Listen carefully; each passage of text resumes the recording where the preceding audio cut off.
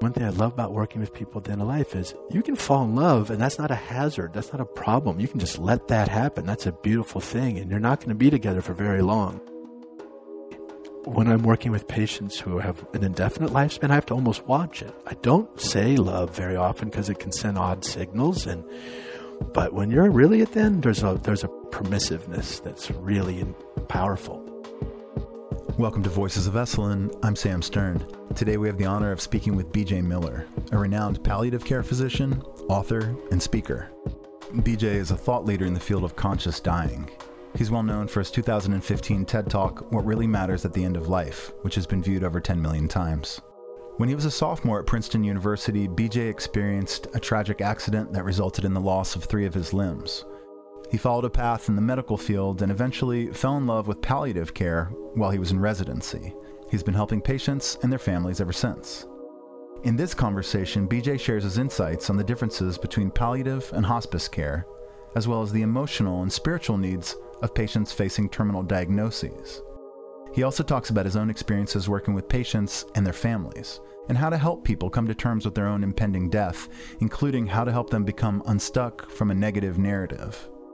I found one of the most fascinating topics in this conversation to be the role of psychedelics in end-of-life care. BJ shares his thoughts on the recent Johns Hopkins study concerning psilocybin mushrooms and end-of-life anxiety in cancer patients, where up to 80% of participants reported significant reductions in anxiety and improved quality of life. As we wrap up the conversation, BJ shares his thoughts on how he sees palliative care evolving in the future, and what role he sees himself playing in that evolution. He also talks about how his online palliative care service, Mental Health, will free him up to do palliative care the way he wants to do it. This conversation took place live at Esalen on February 8th, 2023. I came out of this evening really understanding, possibly for the first time, how a thoughtful relationship with death can help us tap into our human potential and transcend our limits. So without further ado, let's dive into this thought-provoking conversation with B.J. Miller. Yeah, thank you. Check. Yeah, thank you so much for being here. Yeah, thanks for having me, Sam. See you all. Thank you very much for coming. So, BJ, could you talk a little bit about what led you down the path of palliative care? I got injured in college in some pretty obvious ways. And that kind of tuned me into medicine, and then graduated in 93, and I had gotten very good at living in the moment by necessity. There was just enough to do to get through the day, and there was a sort of a feeling of rolling to a cliff's edge at graduation, and I really didn't know what I was going to do, but I knew I wanted to work with these experiences, not pretend to put them behind me or overcome them, and that pointed me towards medicine. And I went into sort of medical training thinking either I won't be able to do it for physical reasons or intellectual reasons, and I'll stop, or I'll fall in love with it and it'll work out. And I sort of fell in love with it. It's a long answer to your question, Sam. Sorry, brother. I sort of fell in love with medicine, at least the idea of medicine. And we can talk all sorts about healthcare. But there's also this sort of almost inherent, necessary disillusionment that happens in medical training. And I was going to drop out. I thought I was going to go into rehab medicine, work with other folks with disabilities, and because that was the impulse, was to just work from these experiences more than like a love of medical science. So then I finally did a rotation in rehab medicine and really didn't like it. It was just for all sorts of reasons. And I was going to stop. What did you not like about the rehabilitative medicine? It was, the field, at least that time, and maybe it shifted, but it was very mechanical in nature. It was very, medicine is a beautiful thing, and it's also a very reductive thing, especially around disability and issues that aren't fixable. Medicine gets very unpoetic. And that, I was experiencing that. And for one, when I would do the work, like it was on the rotation, I'd always hear people kind of point to me, see, Johnny, if you stick to it, you too can be a doctor. I just feel like, I'm signing up to be like a poster child, not for one. And then the second was that I started to say it was just so mechanical. Like it wasn't about the existential issues or the philosophical or the spiritual issues were nowhere to be found. It was just about the angle of a joint. Anyway, Yeah. for that reason, I just started that this is not for me. And I knew enough from my experience coming close to death that I wasn't going to just keep doing this just because what else am I going to do? So like I wasn't going to sacrifice life to medicine. So then I was going to dump it. And then the dean talked me into doing an internship, the first postdoc year. And once you do your internship, you can get your license to practice as a GP. And so like she said, do that. Better, then you can stop if you want. And I did that, and I ran into palliative care literally in the hallway, the hospital during my internship, and fell in love with it instantly. I did a 2-week elective, and after the first day, I knew that's what I was going to do. Would you be open to talking a little bit about the evolution, the personal evolution that you went through after your accident in college? Because I see you as this person, and I've listened to lots of interviews that you've done kind of in preparation for this talk, and you have a really positive, not Pollyanna, but a positive kind of useful outlook towards life. And I'm wondering about, you went through this experience, a near-death experience, and then, you were there, in the hospital, and you had to go through the process of, okay, I'm going to live my life. And I was wondering if you could just talk about your outlook and how that evolved. Yeah, I grew up with a mom who had polio and post-polio syndrome and has been progressively disabled over the course of my life. When I was younger, she walked on crutches, and now she uses an electric wheelchair and sort of progressive neurological illness. But growing up with Mom, I was sort of tuned into disability rights issues, and I had inherited the understanding from her that disability is a word. It's a relative. It's a construct. It's basically a made-up notion, and that I knew that I deserved or something like that to be alive or something like that. That the world had a place for me, even if it didn't seem like it. So it's almost like I knew those to be the answers from her example. So it was sort of like I knew that, I kept an eye on that, and just kind of kept inducing myself to actually believing that. And I was very blessed with a lot of friends who, I got so much help. I was not alone in any way. And we talk about that, Sam. It was just beautiful watching people show up, and it took a while to let all that love in, but they love me, so I could take that on faith too, and then sort of pull myself towards that and fill in the space between until I could believe it. Something like that. Yeah. And so that went, sort of like the first 5 years were really kind of monumental, and one day after another, and kind of really ruthlessly, like when I'd bump up against something that seemed hard, which was a lot of the time, you'd just say,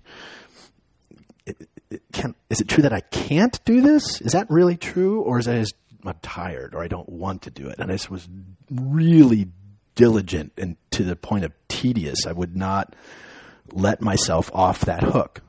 And so, and then you get some momentum, and then you start, this body is no longer this thing that's lacking something. It's just what you have, and you're working with it. And you have enough water under the bridge to prove it to yourself. And bit by bit, you kind of embody yourself again.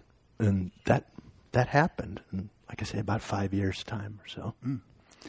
Were you on track to go to medical school and No. What were you interested in? I don't know.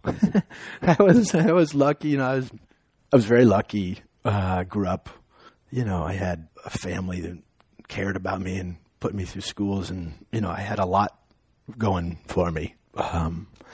And all I knew, so I landed at a place like Princeton, a ridiculously wonderful buffet of knowledge and interest and beauty. And I was very much in the liberal arts mode. I wasn't pressured to know what to do with my life, and I took that. I didn't know, and I was just studying things because they interested me and trying to develop my brain.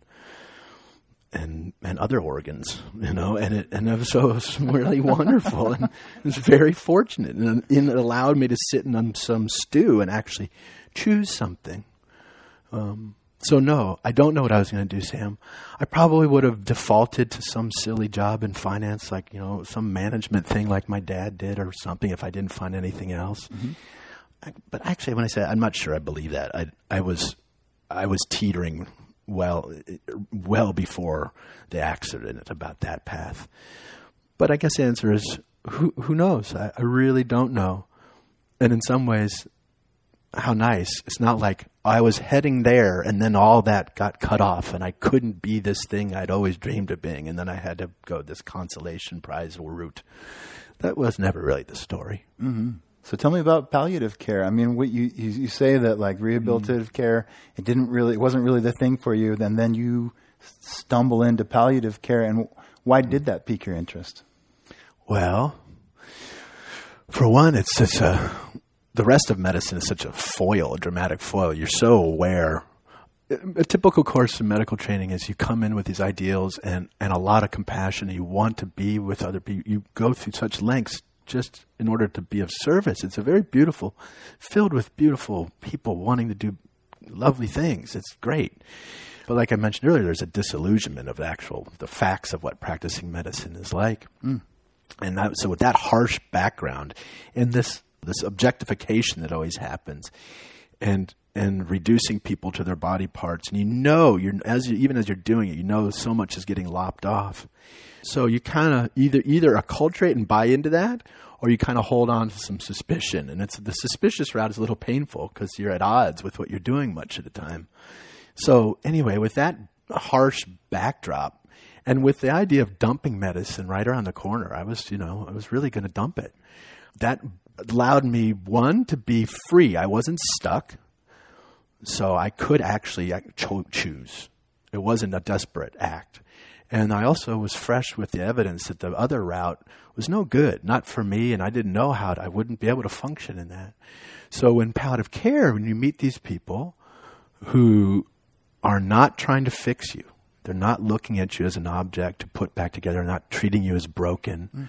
They're treating you as just living this is what happens to a body. This is life. It's not, it's an importantly different frame, or it can be.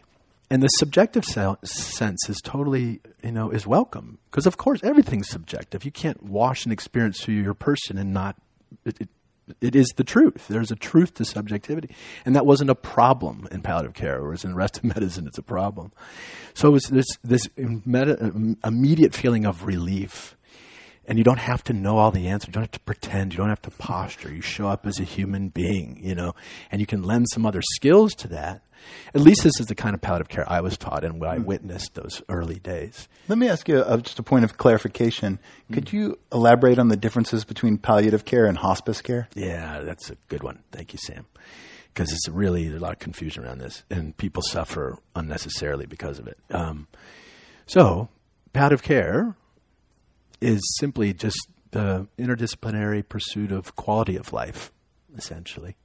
And our charge, the thing we respond to, medicine, you always have to frame it around a problem. And the problem we respond to is suffering, which, as we know, is like a very human experience. It's not an abnormal experience. In fact, it would be very abnormal to find your way through life and not suffer. Anyway, so pursuing quality of life and mitigating suffering is what palliative care is about. And what a beautiful, that's a philosophy we could all live by. That's practically a religion. And so that really lit up as a way of life. And so that doing my job was aligned with learning things about life, which was aligned with making sense of my own experience, which was aligned with me showing up as a human being, completely aware of his own suffering. And it set up a beautiful little loop that is very constructive and life-affirming if you choose it, if you create it that way, and if you practice it that way. And that's really kind of how it's played out. So I don't have to separate, am I working on somebody else or on myself? Those two things are aligned. So you worked at the Zen Hospice Project. I think it's now called the Zen Caregiving Project for many years. I'd love to hear about that and like kind of, I'd love for you to talk about the state that people can get into when they receive a terminal diagnosis. What generally happens? Well, I'm smiling not because of that question, but because I just realized I didn't answer your previous question at all about hospice versus palliative care. But maybe we'll circle back, man. Jeez. So can you rephrase it again, Sam? Can you say it again? Sure. I mean, talk to me about working at the Zen Hospice Project. How did that come about? And, what did you encounter? Yeah, so Zen Hospice Project, as you said, it's now Zen Caregiving Project. It's been in existence since the late 80s. It's a really magical organization in a lot of ways.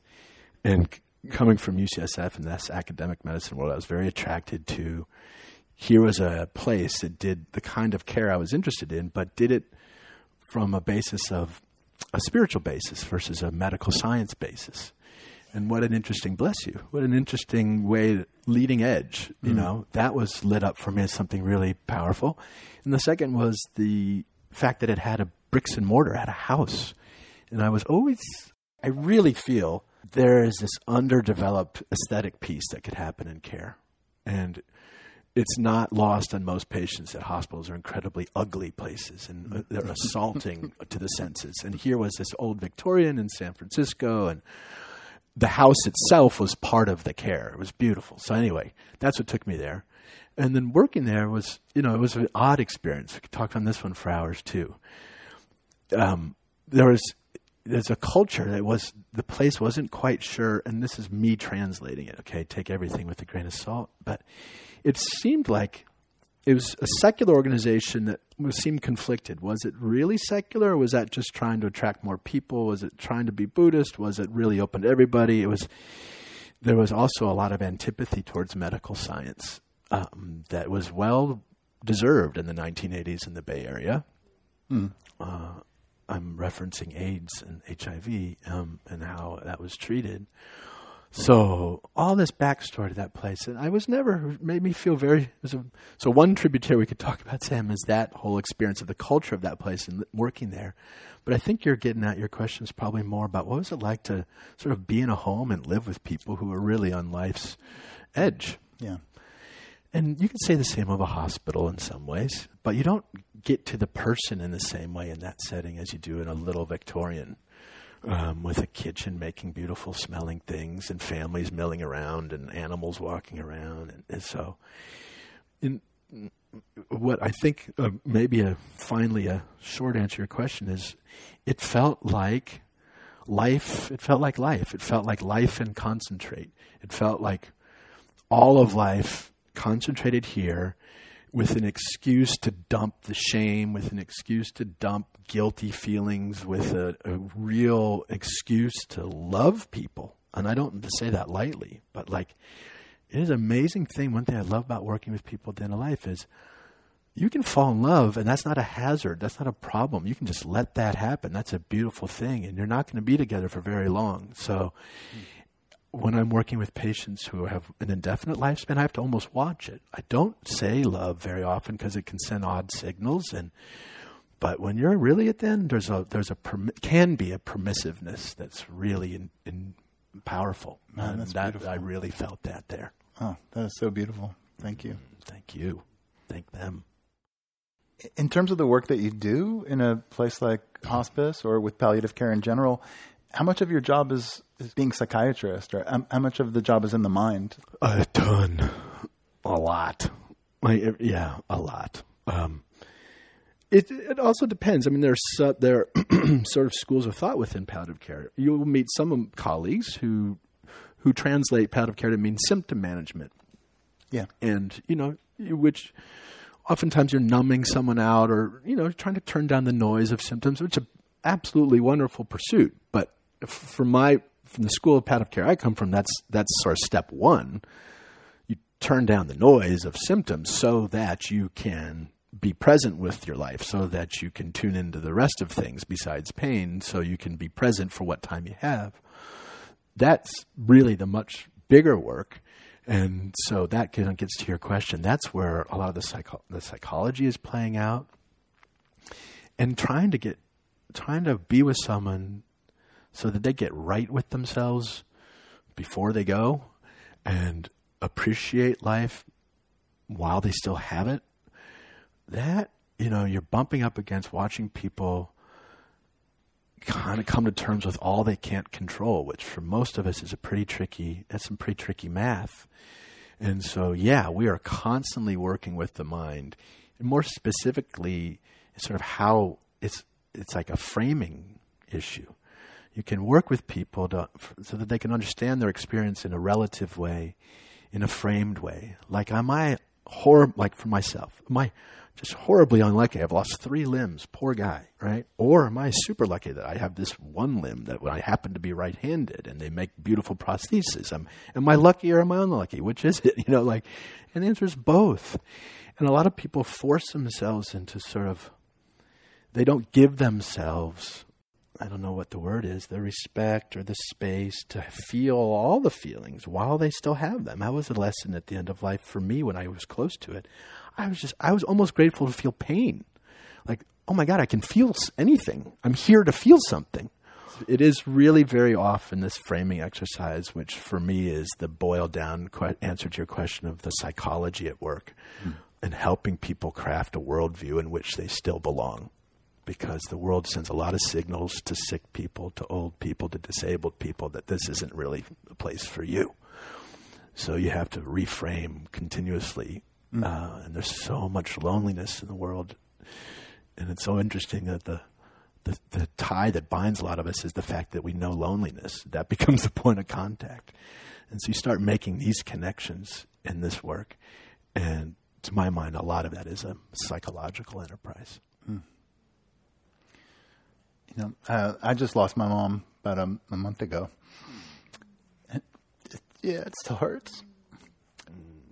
But I would love for you to discuss the importance of building relationships with the families of the people who are going to die. How does that play into hospice care? In a big way. And thank you for sharing that, Sam. This subject can get real abstract if we're not careful, and that's a little bit of a problem. This is a very real subject once we turn attention to it. So thank you for bringing your family in here. Yeah. What was your mom's name? Maxine. Well, so in answer to your question, families play a huge piece of in the role. I mean, technically, if you were to read the definition of hospice and palliative medicine, you would see that the unit of care is the patient and their family, and which is an explicit acknowledgement that we don't exist we're not this autonomous in a vacuum thing. There is no independent person on this planet, and palliative care acknowledges that explicitly. So officially the family's part of it, and in practice, that's what kind of gets at one of the reasons why we started mental health was because, the field says families are welcome, but the way healthcare is wired, the spouse of a patient of mine can't set an appointment with me in the clinic because they're not the patient. So there's a little bit of lip service to the idea of a family. So we pulled ourselves out of the healthcare structure in part to make a lot of space for the family. And when I say family, I mean by choice or by blood, But back to your question, really it's just the acknowledgement that we exist in relationship. And even if I'm trying to address your suffering, there's no way I can honestly do that without taking to your account your relationships. That's how you experience your life. Yeah. So it has to be. What about the emotional impact on you? What is that like working in the field of living and dying? For all the reasons we're saying, in some ways it's so awesome. Because the things that otherwise you might just get to daydream about or think about when you look out at the sunset here, or, when a lot of us with daily lives that pull us away from these kinds of thoughts and questions, this is my job. I get to hang out with these questions like this and play around with thoughts like this. So in some ways it's really wonderful. And like we were saying earlier, that alignment between the personal and the professional and self and other and the individual and the collective, these are all in this stew. So in so many ways, it's awesome. And then there's also the realities of practicing this and how do you make a living and charging people for things that you feel weird charging for. And, there's all sorts of trickiness to it as a practice, as a business. But I think the biggest way, and I was thinking about this a lot recently, I don't know, I circle through this, what I'm about to say, which is I find myself sometimes really kind of out of step with a lot of daily life stuff, with people in daily life stuff. And sometimes myself included, I'll feel out of step with myself for wanting to watch TV or I don't know if there's, I'll think of a better example. But the point is like, in this frame, like we're talking, this big existential frame of connection and poignancy and everything matters, that's a really exquisitely tender, nuanced, subtle, sensitive place. And then you step out in this world that's really not wired for sensitivity, right, where it's almost that is a liability. So toggling between these experiences or these backdrops, I find it kind of exhausting. And sometimes I'm still in one world when I'm talking to someone in another world, and sometimes I'm not really present with my friends in this way. I'm thinking about the patient, and sometimes the squeaky wheels get my grease. Someone's got to be really suffering for me to go to them, and my friends and family will get short shrift, or I will. So there's some challenges to it for sure. I don't think I will do this work forever for that reason. Yeah. I think you hang out in this distorted field, or working with people who are in this array of distortion as they're kind of discombobulating, and it's powerful, and I'm learning so much from it. And at some point, it's consuming, especially if you're in a role to be the person that people are looking to somehow make this thing better. So I don't think I'll do it forever for this reason. Yeah. How about spirituality? I have learned that you're an agnostic. I'm just wondering if being around death and dying professionally for many years, has it influenced your spirituality? Yeah. I mean, I think it's sort of like the aesthetic around spirituality is often what bothers me more than, it's sort of like there's a look and there's a language and there's a head tilt sometimes it goes with it all that pulls me away from the guts of it. And so I get sometimes a little distracted by the trappings or the language of spirituality. But that was also me kind of trying to be a little intellectual and smarter than somebody or something like that. And I finally have, now I'm 50, almost 52, and I think I'm letting myself be spiritual. No, that's not quite right. I'm letting myself acknowledge spirituality in a newer way, and I'm not pecking at it, which is, I think that's good news. It's allowed me to actually talk about it and love it and be with it, and that has been really powerful.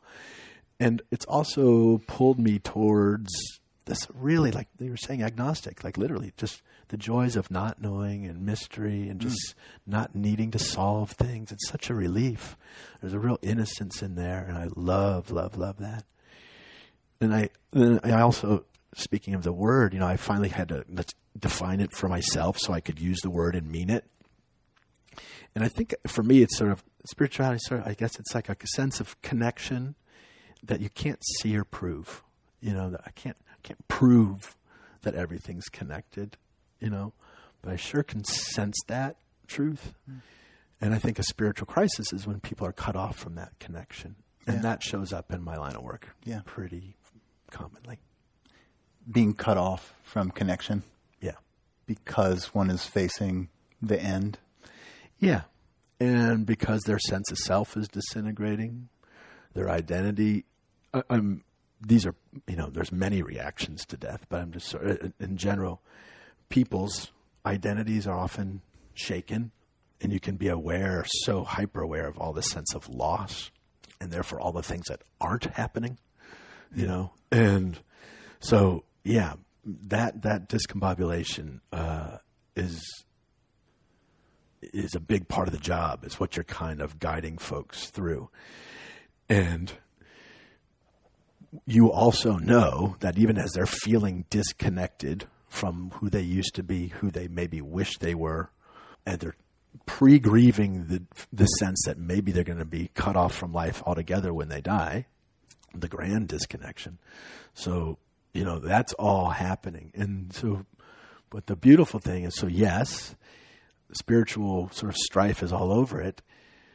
And then there's this lovely thing is if you can hold that discombobulation, make some room for it so they get to know it belongs to, then people can let go of, by force or by choice, all the things that they are actually losing and start to feel the thing that actually is still there.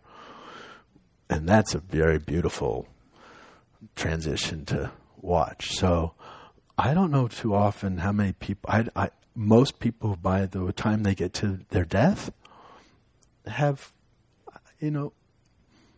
I don't know if the word's not solved that spiritual disconnection, but it's been revealed to them that they can't lose it or something like that.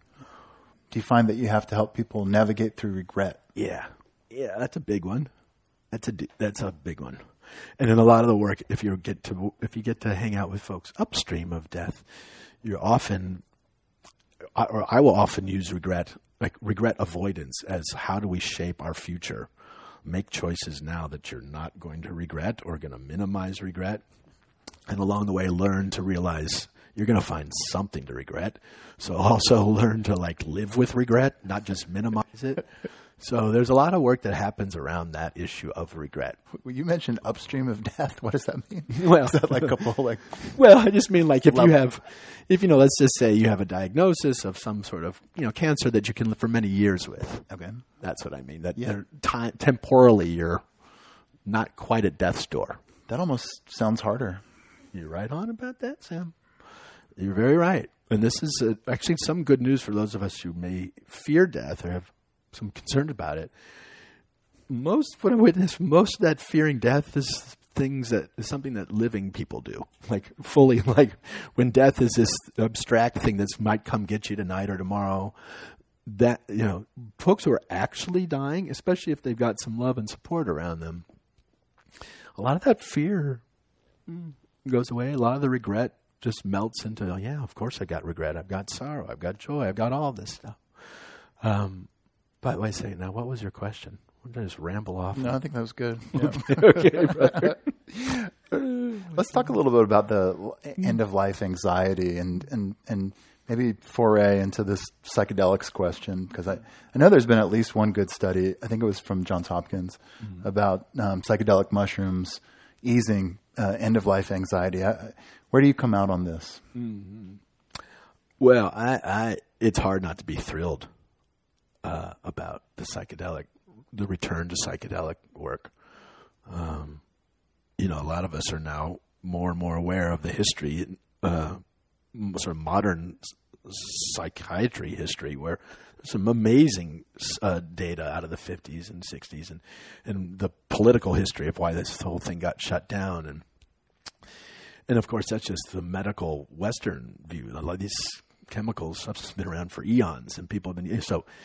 Anyway, there's a lot to be interested in, and there's a lot to love about the current data. I mean, it's stunning. I mean, we're talking, some of the hardest things we do in palliative care is beyond the symptom management. How do you get someone in touch with with meaning, and how do you help someone actually feel connected, not just intellectually?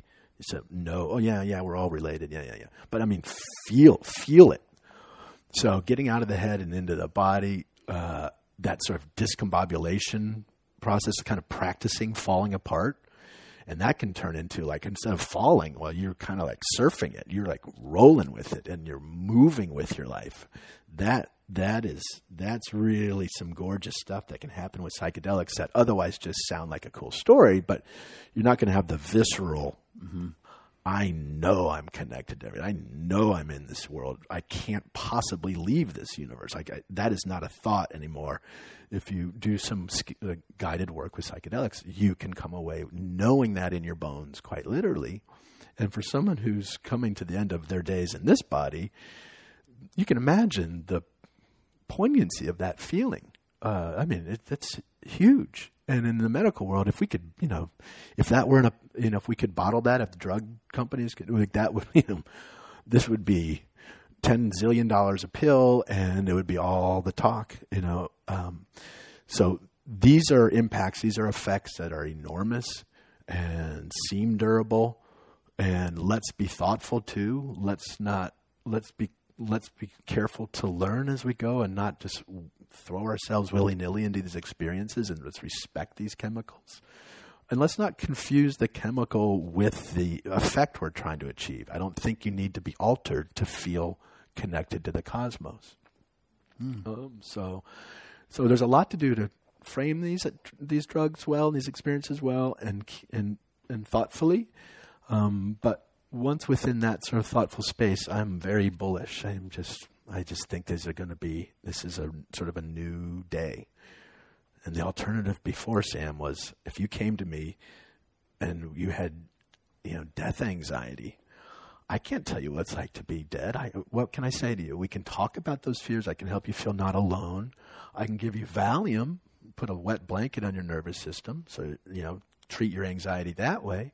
I can kind of gork you out with pain medicine, but that's very different from, you're worried about meaninglessness. Let me give you meaning. That is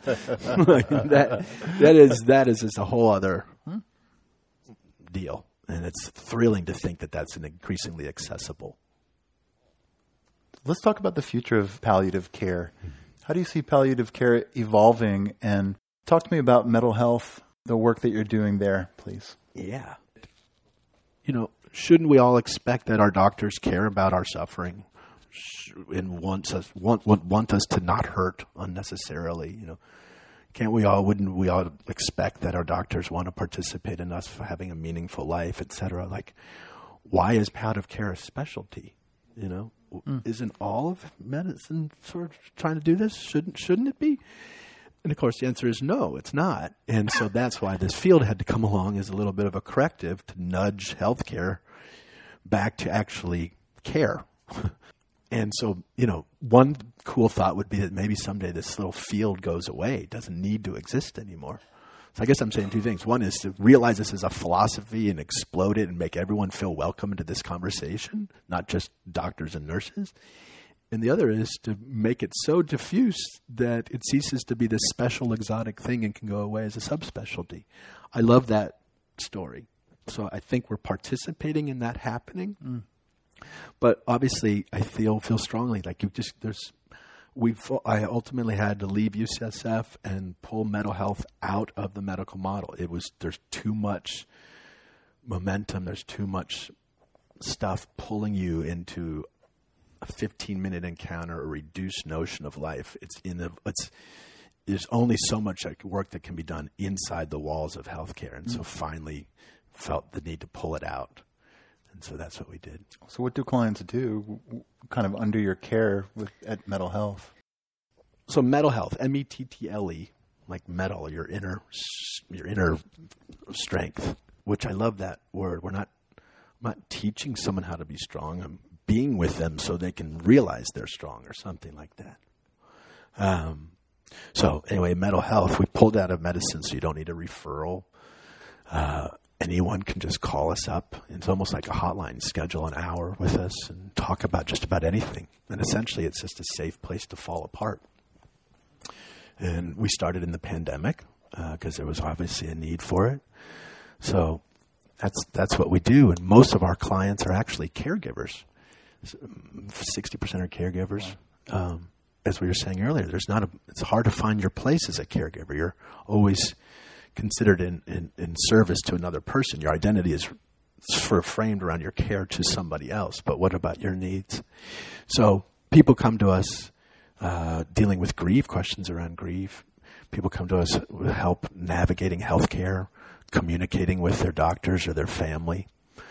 trying to make difficult medical decisions. Also, just like I was saying earlier, a safe place to confess and fall apart and say things that are hard to say and know that you'll be heard with someone who has no agenda. It's kind of that simple. That's great. All right, I'm going to ask one more question, and then we'll open it up to the floor for a little Q&A. Esalen is predicated around this notion of human potential, this idea that we're all walking around in a state of untapped capabilities, but given the right environment, the right teachings, the right setting, this place, we can become kind of transcendent. How do you feel like a thoughtful relationship with death can dovetail with a life that is rich in human potential? I not only think it can, I think it has to. To me, I think we're all, one way or another, I'm trying to love reality. I want to love my life. I want to love what exists, not what might exist. Or I want to love reality, and reality seems to include this thing called death, and reality seems to include suffering and loss, and you can try to avoid them, and I recommend avoiding them to some degree. But at some point, it will catch up with you. And can you imagine? They make movies about people who don't die. They're all zombies, and there's something, and it's also true. I'll just ask you guys. I love asking this question. How many people here, if you could hit a button and live forever, how many of you guys would hit that button? Isn't that fucking okay? One or two. Yeah. Very brave. Very brave. But isn't that fascinating? We're all talking about death like it's this terrible thing that no one wants to do, but actually, it kind of works, and and. There's something lovely about it. You can't fail at it. You can't screw it up. You will get there. And there's something really and in a way, again, that sort of word, you're innocent. There's nothing wrong with you for dying. That is just, so, yeah. What were we talking about? What was the question again? Jeez, man, I'm sorry, Sam. I can't recall the question. Bless you. Yeah, no, it's perfect. So let's open it up to the floor. Casey's got a microphone. Has anybody got something they'd like to ask Dr. Miller? Hi, thanks. I have a question, and it's in part informed by my mom, who's losing her mental, faculties. And so how do you do that kind of work to help folks restore sense of meaning when their own presence is an ability to track and things is declining? Yeah, it's a doozy, as you know. And it's not easy, period. One answer to your question, a response maybe answers a little hard, a little strong, because so much of it is managing this discombobulation, managing the loss, and guiding a landing. It feel that way to me anyway. And we're talking one way or another, the discombobulation can happen quickly in life or over time. And dementia is a particular version that happens very slowly and affects, as you know, the sense of who they are in the world. And things like purpose can be elusive. And I think besides our naming that and normalizing that, what has felt like a great relief to some folks I've worked with is to realize meaning and purpose. Those are really powerful forces. If you're lucky enough to find a sense of purpose, it's awesome, wonderful. The point here, I think, is that there's a world beyond purpose. There can be. And for me, it's sort of the aesthetic realm. The world of the senses. It doesn't need a story. Purpose tends to need a story, a narrative. I exist to do this. It often comes with words, and it can get up in your mind. Whereas if you're really just gunning to have a sensation, well, practically anyone can feel something. And you don't need to have the intellectual piece then to spin it into a story about why it's important or what it does for you or blah, blah, blah. That's nice if you can get it. But my point here is there's a whole big, wide, lush valley on the far side of that intellect. And I don't mean to, glorify what can be really difficult. But my comments are partly geared towards sort of systems issues. Can we as a society sort of pride can we get beyond our utilitarian thinking, this purpose thing? You know, can we exist for its own sake, do things for their own, feel something for its own sake? So if I sound critical, certainly don't mean that of you. It's more like, can we kind of create a world where people are safe to lose their mind? Because you're going to lose your mind either way.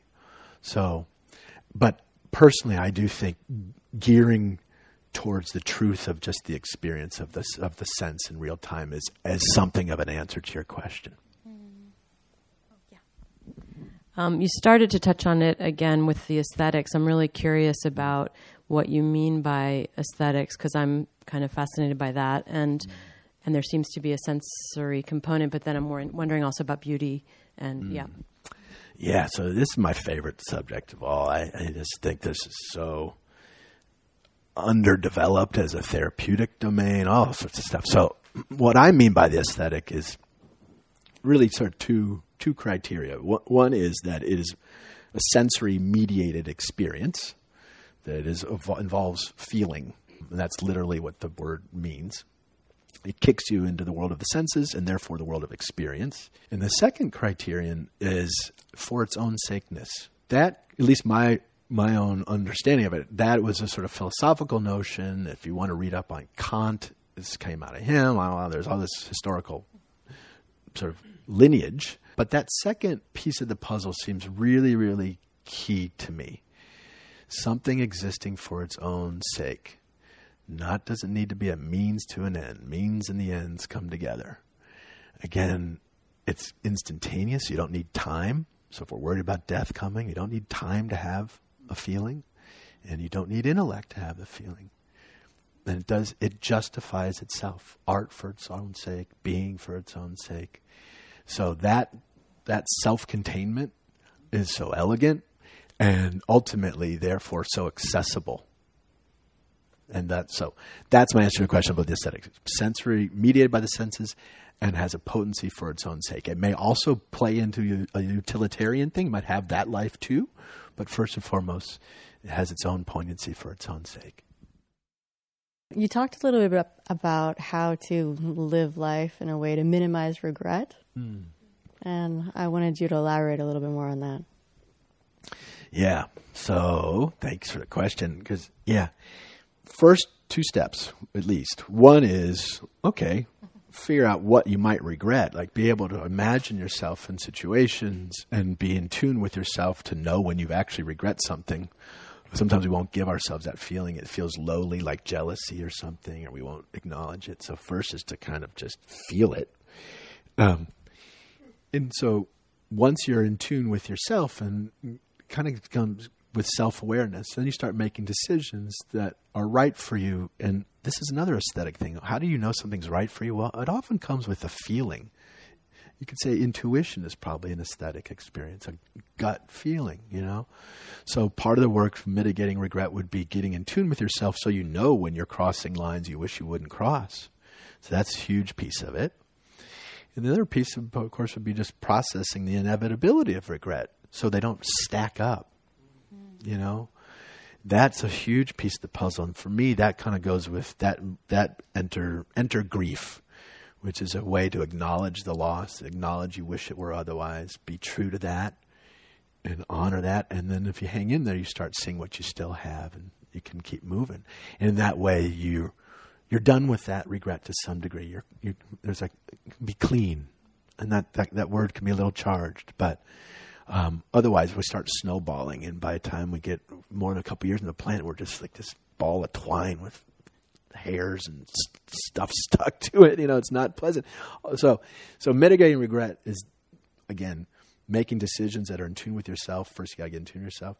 Second is giving yourself forgiveness to know that you're going to regret something otherwise, and make room for regrets too.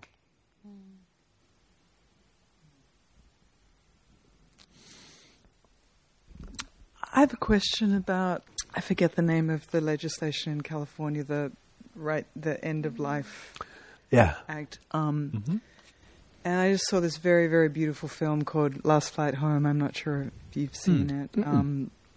That was shortlisted for the Academy Awards this year, and it's about the filmmaker's father's decision to end his life. Mm-hmm. And at the time that she made the film, there was the 14-day or 15-day countdown. Mm-hmm. And, throughout the course of the film, you see this man and his family coming to terms with this decision and his resignation to end his life.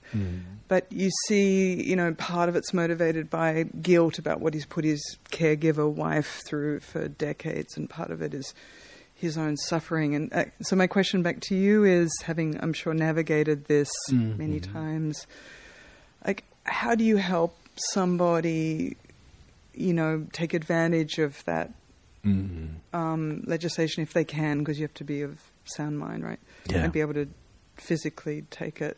You got it. Like, how do you navigate, like, the balance between relieving, from a compassionate standpoint, relieving their pain, but helping them potentially, wearing your psychiatrist hat or psychologist hat, get to a place where they're ready to pass? Yeah. I imagine that's a very complicated stew. You're right. Yeah. I'm curious how you've navigated that and how you navigate that. Yeah, thank you. I this is a very juicy topic, a big question. So guys, what she's referencing is the law since 2016 in California, the End of Life Options Act, EOLOA, and that was based on the Oregon law from the 90s. It was the first state to legalize hastening one's death. It used to be called physician-assisted suicide. That word suicide rubs people in the wrong way, in important ways, importantly different, or feels importantly different, and that came with baggage, so they dropped the word physician-assisted suicide, and now you hear references medical aid in dying, or medically assisted death, or assisted death. So the law basically states, and I'm just using your question as an excuse to kind of set the table a little bit, because it's an important thing to be aware of. You have to be of sound mind. Capacity is the word in medicine. You have to be able to show insight into your situation, because you can imagine if someone's floridly delirious or don't know where they are, that it'd be pretty hard to follow their wish to end their life. So have to be of sound mind. Then you have to get two doctors to sign off, and there used to be a 15-day waiting period in between the two. You state your wishes in writing and in person, 15 days apart, to make sure it was an impulsive decision, to make sure, and you're interviewed without family around to make sure there wasn't coercion, all these safeguards to the law.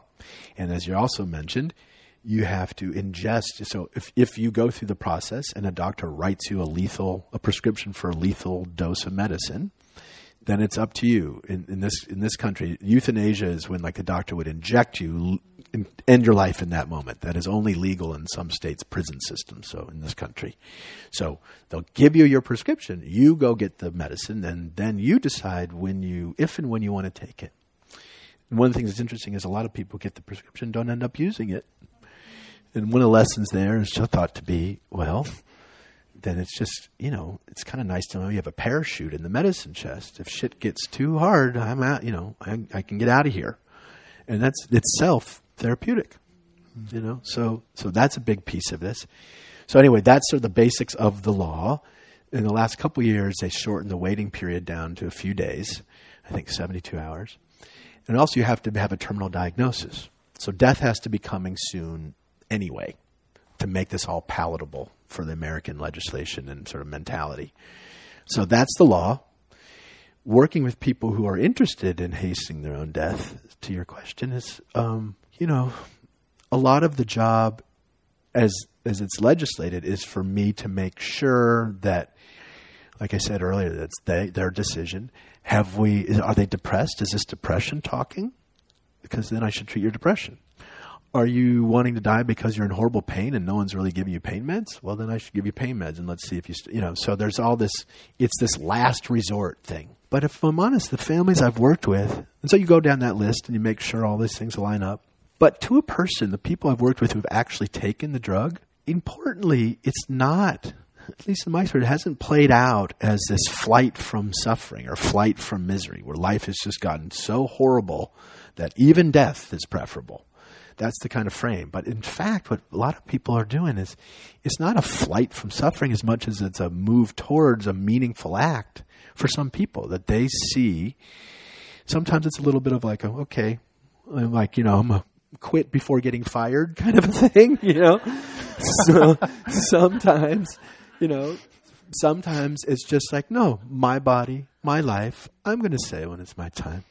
And then you can control the experience in some way with who's around and the people. And, so in my experience, back to your question, if people make it through this process with me or any doctor who's doing it, and they're finally honest and they don't have to, there's no theater around them proving misery enough for me to write the prescription, it very often flushes into a very beautiful, meaningful act. And the last thing to note about it, and again, this is just my experiences, I've also noticed the families who have gone through this process. A lot of us worried that it would further complicate grief because the idea that someone whom you love would choose to leave when on some level they still could be here and they want to leave, that can be a real head scratcher for a lot of us. But what's been interesting is to note how in these handful of people I've been with, the family seem to have an easier time of grief. In some ways, maybe they pre-grieved with the person while they were still alive, Yeah. Anyway, that's just an observation. I can't tell you why that is the case. But did I answer your question somewhere in there? Okay. Yeah. I'm curious to know how working with this patient population, working around death, has informed sort of your day-to-day practices and how you've become who you are today. Well, it's so, one of the good fortunes about this work is you get to live, you have vicarious experiences all the time. I have all these reminders to appreciate what I have while I have it. And that phrase comes up for me a lot. I think a lot of us are pretty good at appreciating something once we've lost it. So I have all these people reminding me every day. So it can be this force to encourage you to live your life, to really live your life.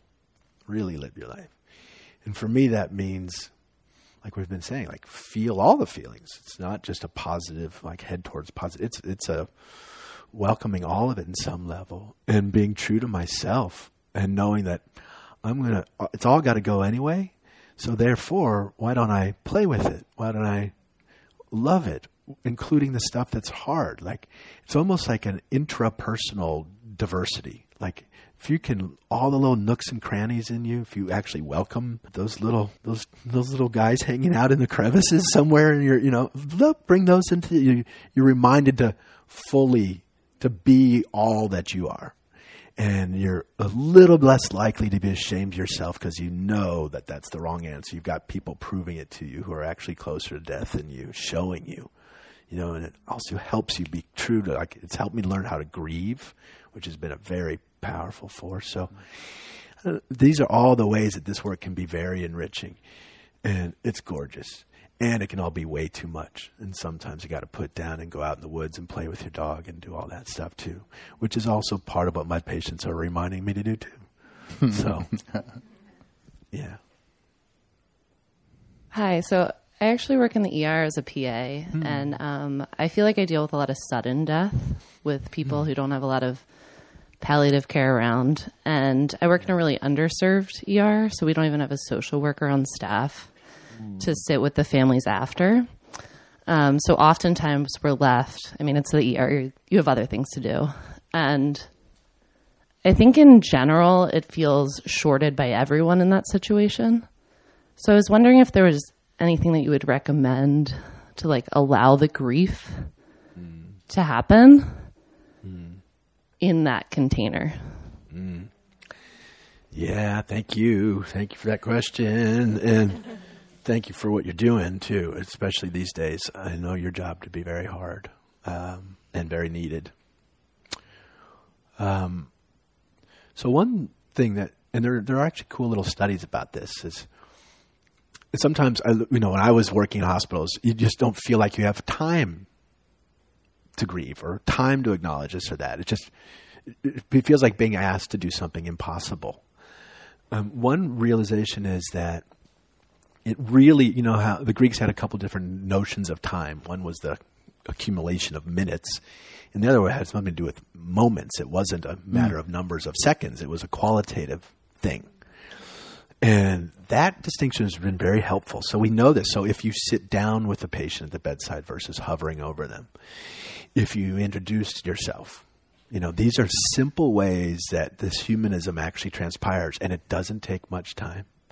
Similarly, you know, if there's a loss or a death or someone there's just pure emotion coming out, sitting down with that person, taking their hand, often touch is so friggin' magical.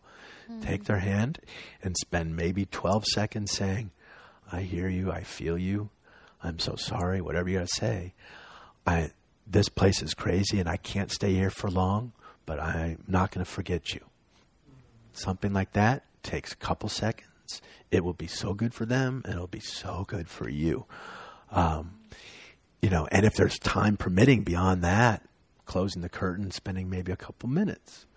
You know, and also with your peers back in the break room, you know, ritual can be super helpful. Having some place to note these losses so to not pretend they're not happening, this sort of gaslighty thing. Just put it somewhere, and it doesn't take much, but note it somewhere, you know. And then maybe on your way home from work, as you're washing this stuff out of you, remember that is a very difficult environment. You're asked to do nearly impossible things. Forgive yourself for what you couldn't get to. Let some feeling come back about that person you lost. And if there was something you wish you'd done differently, learn, you know, and forgive. And yeah. And then start again the next day, you know, something like that. Or some version on that. Somewhere you got to stay real because you're being exaggerated in this distorted field of the ER. You've got to somehow re-expand into the world. And it can be 5 seconds of stepping outside on a break and looking at the sky. It can be your drive home, whatever. But you got to do it. You'll forget that a wider world exists. You know, I'm touched by your own mother's death. I know that within my mother's death, I have this belief that, and I wanted you to talk about what you've seen in it, that with all suffering, with all things, there's compensation nearby.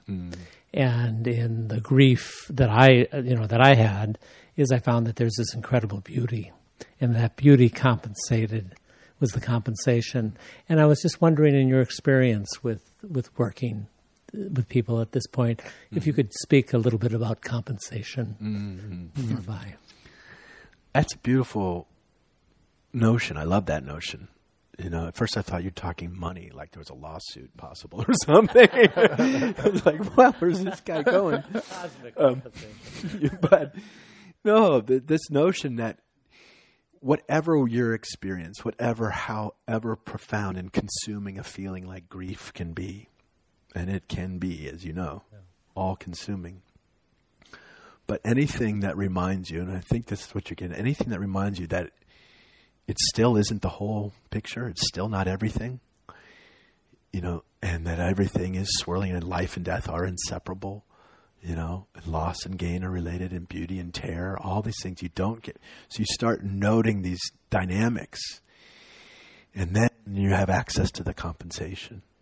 And so I think whatever tells you that whatever you're feeling isn't everything, you know, remember that, key into that. Does that kind of get at your question a little bit? Yeah, I just was wondering if, in your experience, if you just speak of things that you've seen like that. Oh, totally. Well, you know, some real obvious ones around like, you know, gosh, now that I've watched so many families, like now that I finally let myself have feelings, I realize I wish I had said I love you more. I wish I had, you know, in this backdrop of loss and everything must go, it can be a quickening. And so you can see these gorgeous moments where a stoic man finally sheds a tear, or someone admits they had been wrong, or someone forgives. These are all my big compensatory, beautiful counterpoints to, and you don't get them without the pain. That's part of the realization, is that's the ticket. You can't, And that realization and that fullness is so, it just gave me chills thinking about it.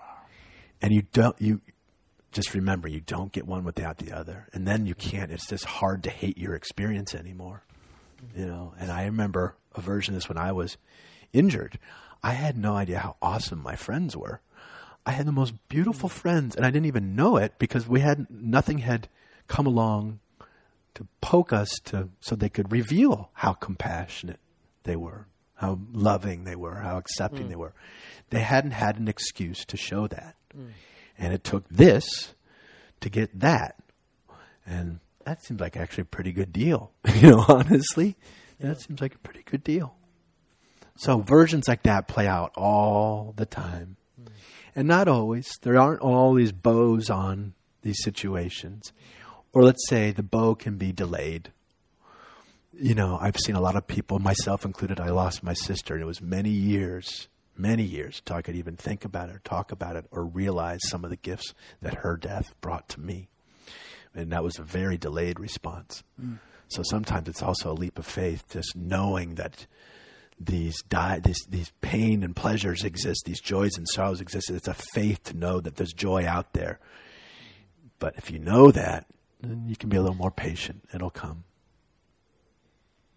Thank you. Yeah. Let's make this the last one. Yeah.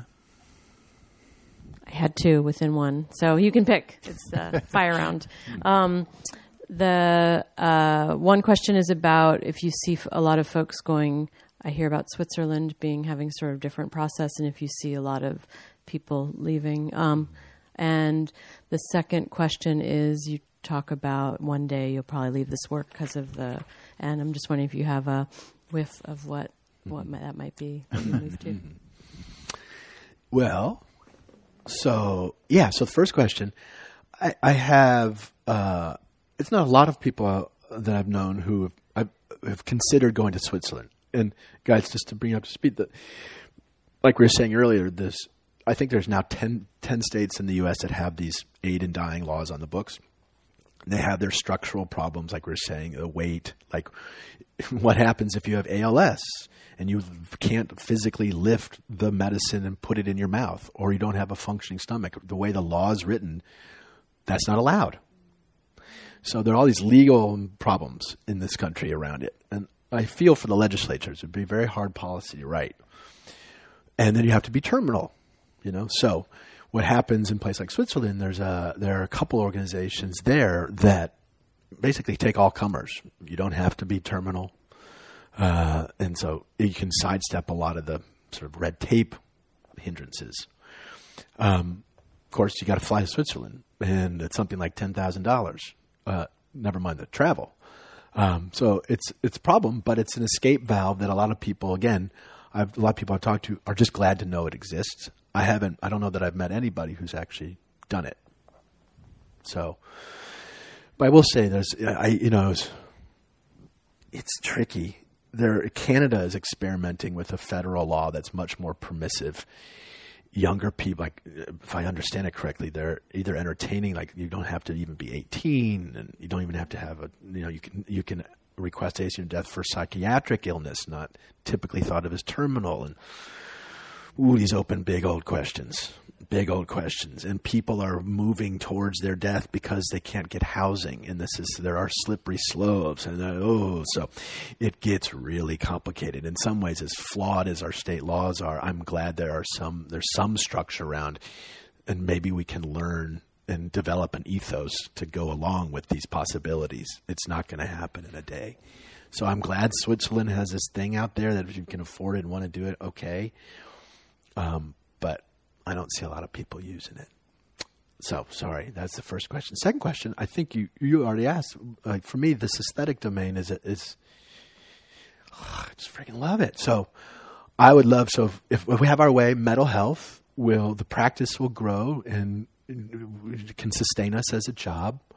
And that would be great. And then we can develop a sort of a second line of business where we create places to die, or affordable places to live if you're really sick and disabled. Universally designed architecture. So I'd really love if I could segue into that creative work, is my answer to your question. We'll see. Thank you. Thank you. Wow, what a fabulous Q&A. I really enjoyed that. You too, guys. Thank you so much.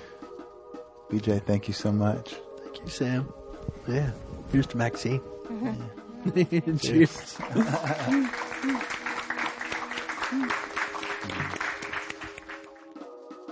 Thanks for listening to Voices of Esalen. Today's show is produced in conjunction with Shira Levine. Our theme music is by Nico Holloman.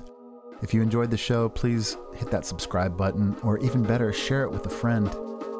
Until next time, be well.